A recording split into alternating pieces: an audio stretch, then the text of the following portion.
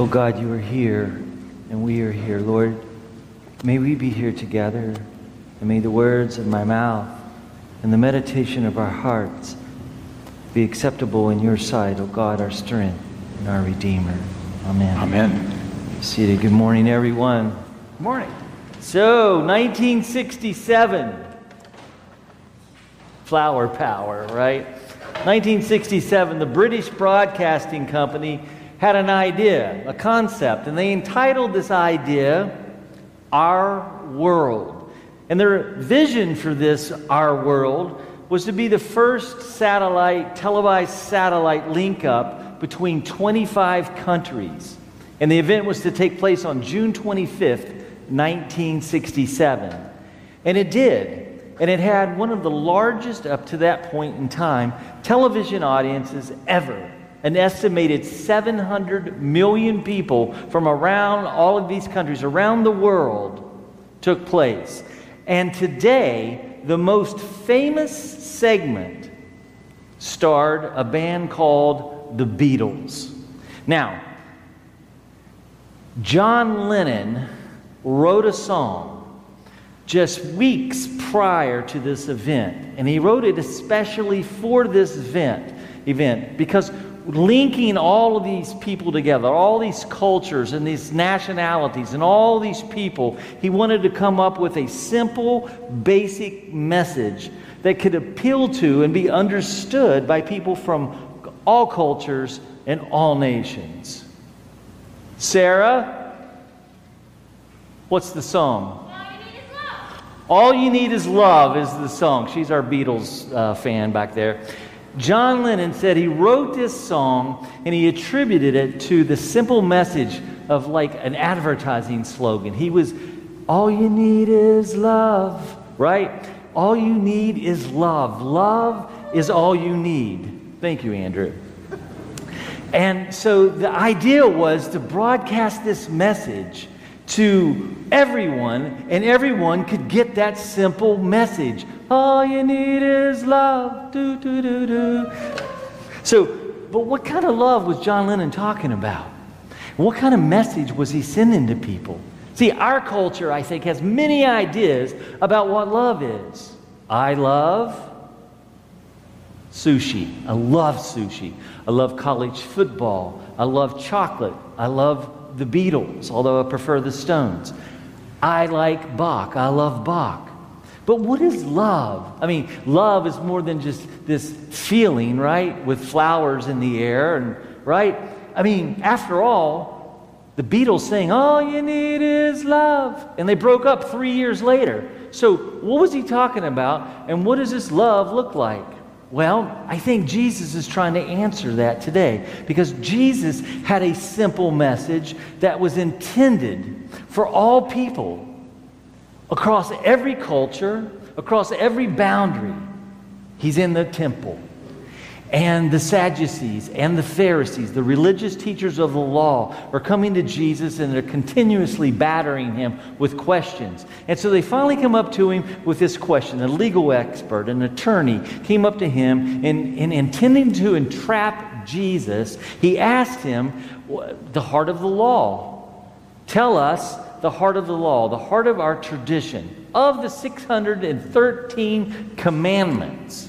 We just read several of them from Leviticus.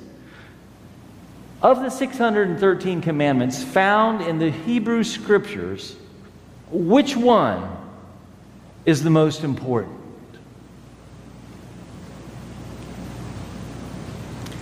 Jesus takes from Deuteronomy and he declares, he says that you're to love God with your heart, your soul, your mind, all your strength, right? In other words, you're to love God with every fabric of your being.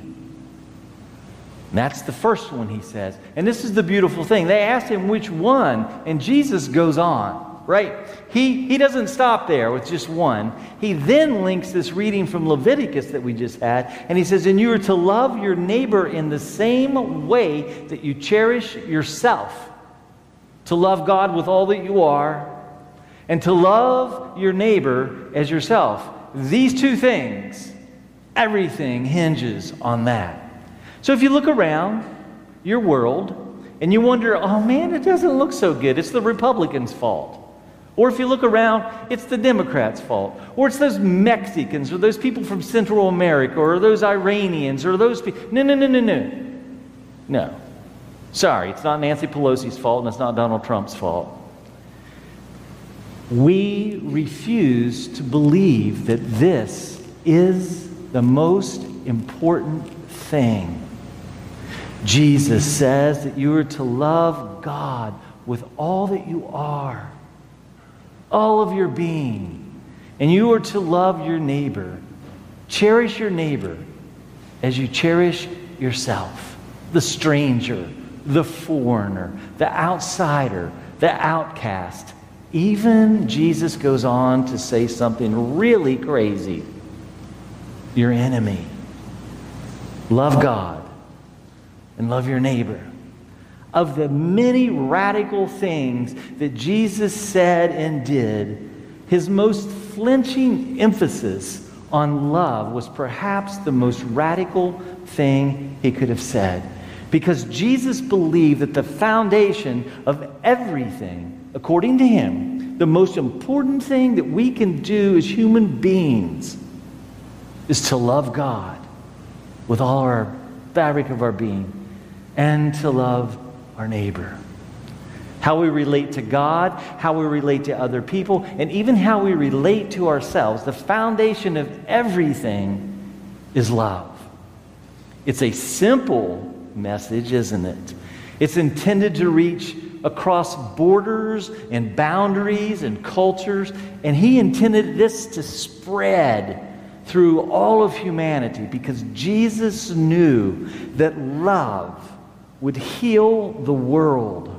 Love, though, takes priority over absolutely everything else. All you need is love. Now, is love a hippy-dippy kind of love, though, you know, with all, when you go to San Francisco, just wear a flower in your hair kind of love? Love isn't a feeling. Love isn't an emotion, is it?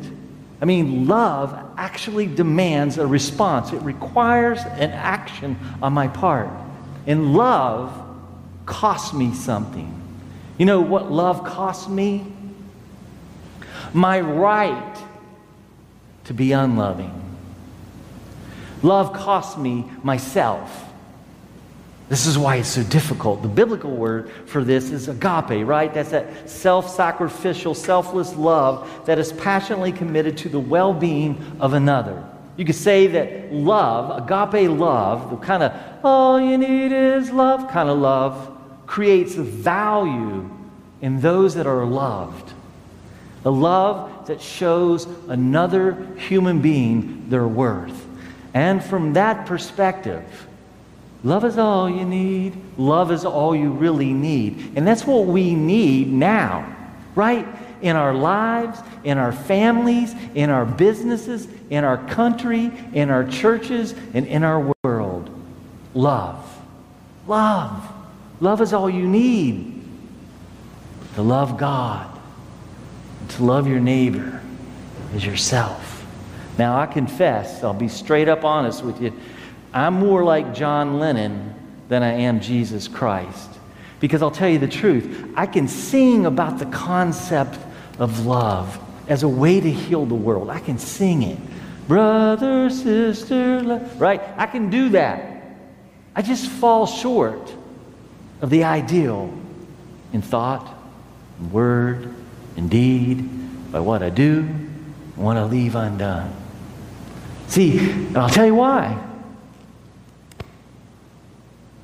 I get in the way. I'm afraid. I don't want to give up something of myself, you know? Yet if I hold loving God and loving my neighbor as my guide, and what I judge, and what I determine, if love is the priority, if loving God is my priority, then loving others has to be. Matter of fact, Scripture says that if you say that you love God and you don't like those people and you hate those people over there, whoever those people are, Scripture says you're a liar. And the truth is not in you. You can't say that you love God and hate them. You can't do it because these two are intimately connected, right? Now, if this love that Jesus talked about was my priority, was my goal, if you will, if it determined my choices and my actions, what would it look like? See, everything else, all my other loves would be rightly ordered then, wouldn't they? Family, my vocation, my vote, my money. How would it look like if I loved God with my money?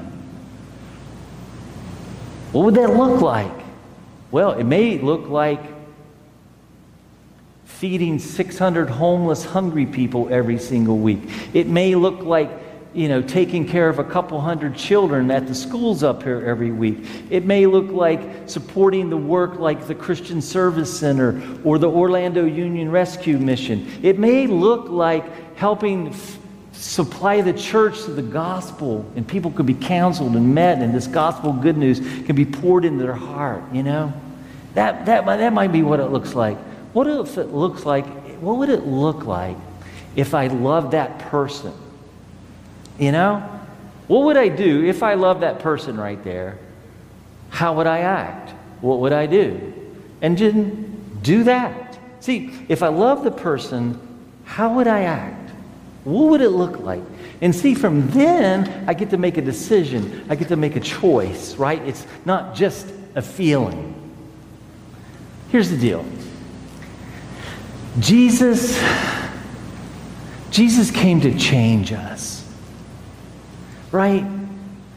Jesus came to change us, to turn us toward himself so that we could live like God, who, according to Scripture and according to the life teaching and modeling of Jesus, is love.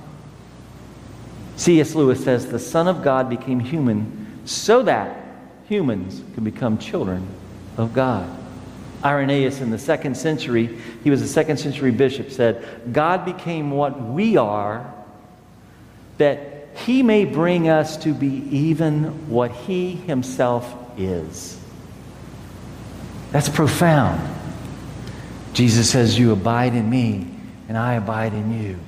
And together we're living this life as God intended. Now, Jesus didn't necessarily come to give us omnipotent power like God, even though some religious people think they have that. But what he's really getting to is that we could live like God, who is love.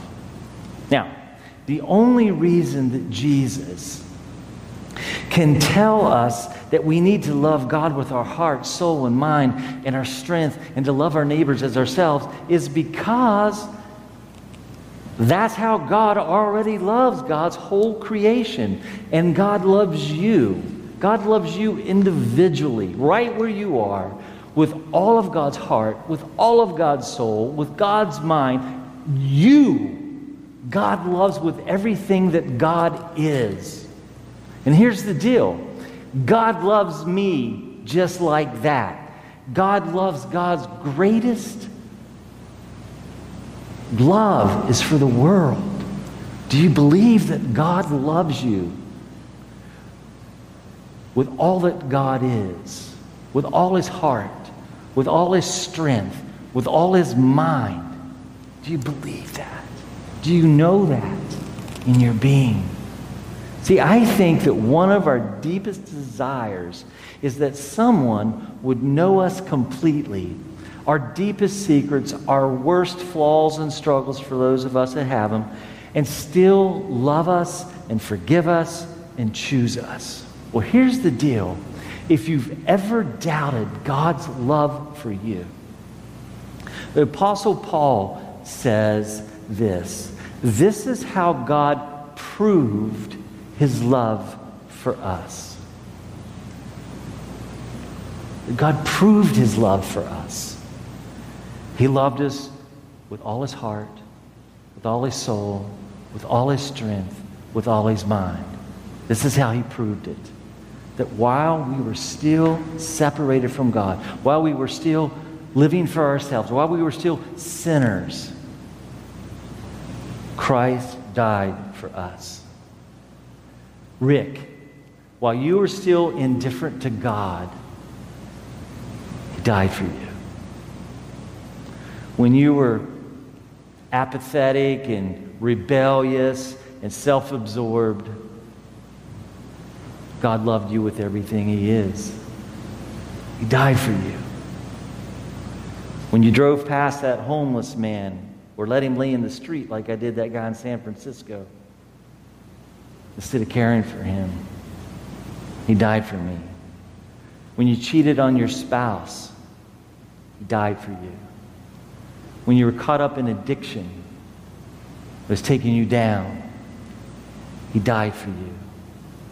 The worst thing you have ever done, it was at that moment and in that place that He proved His love for you. He died for you. He took it into Himself. The cross is a picture of divine love and forgiveness. See, from the cross, God proves His love for us, right? From the cross, God screams to you, I love you. The cross is a picture of where God saves the world through unselfish, sacrificial love. The cross is a picture of where God shows us our worth.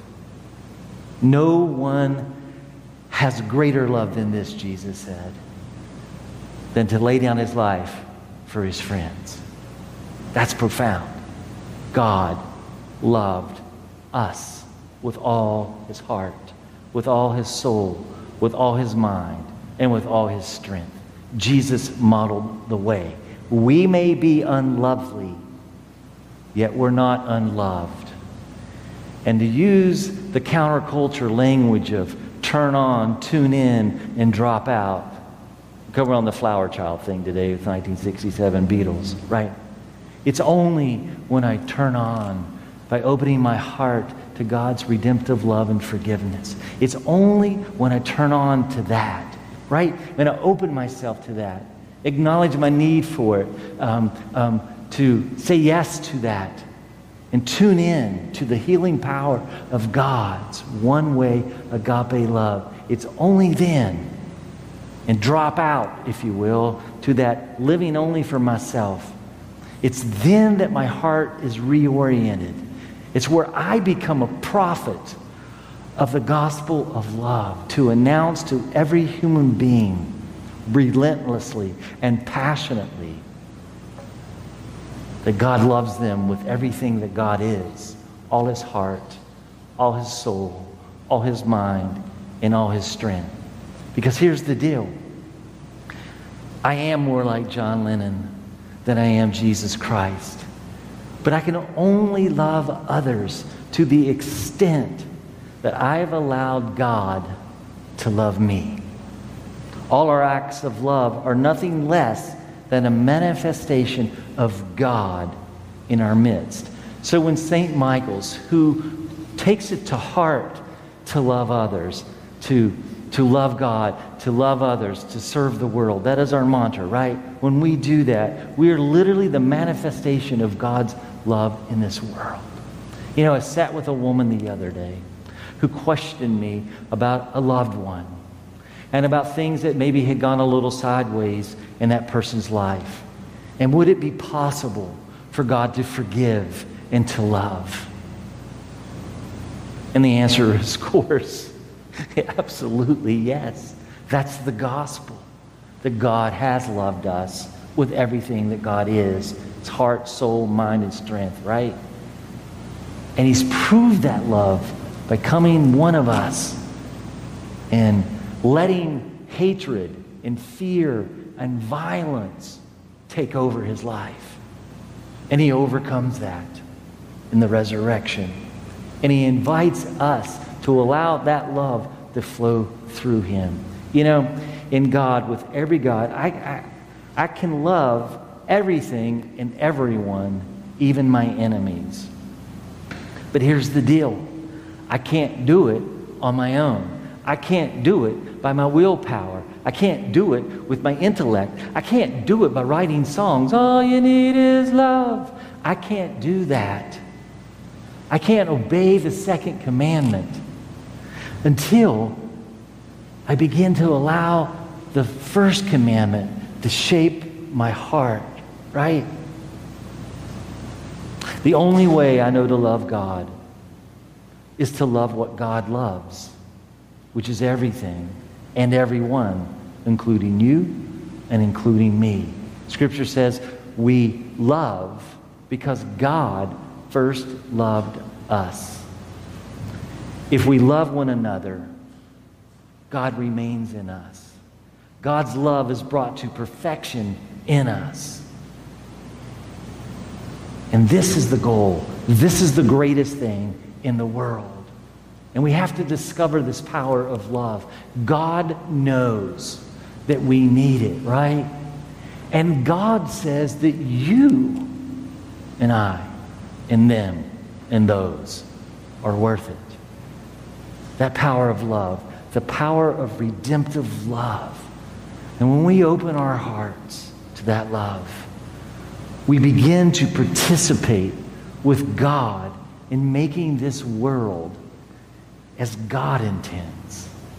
To love God, to love others. Love is the way of God. For God is love. And the truth is, all we need is love. All we need is love. Love. Love, love, love. Love is all we need. Amen.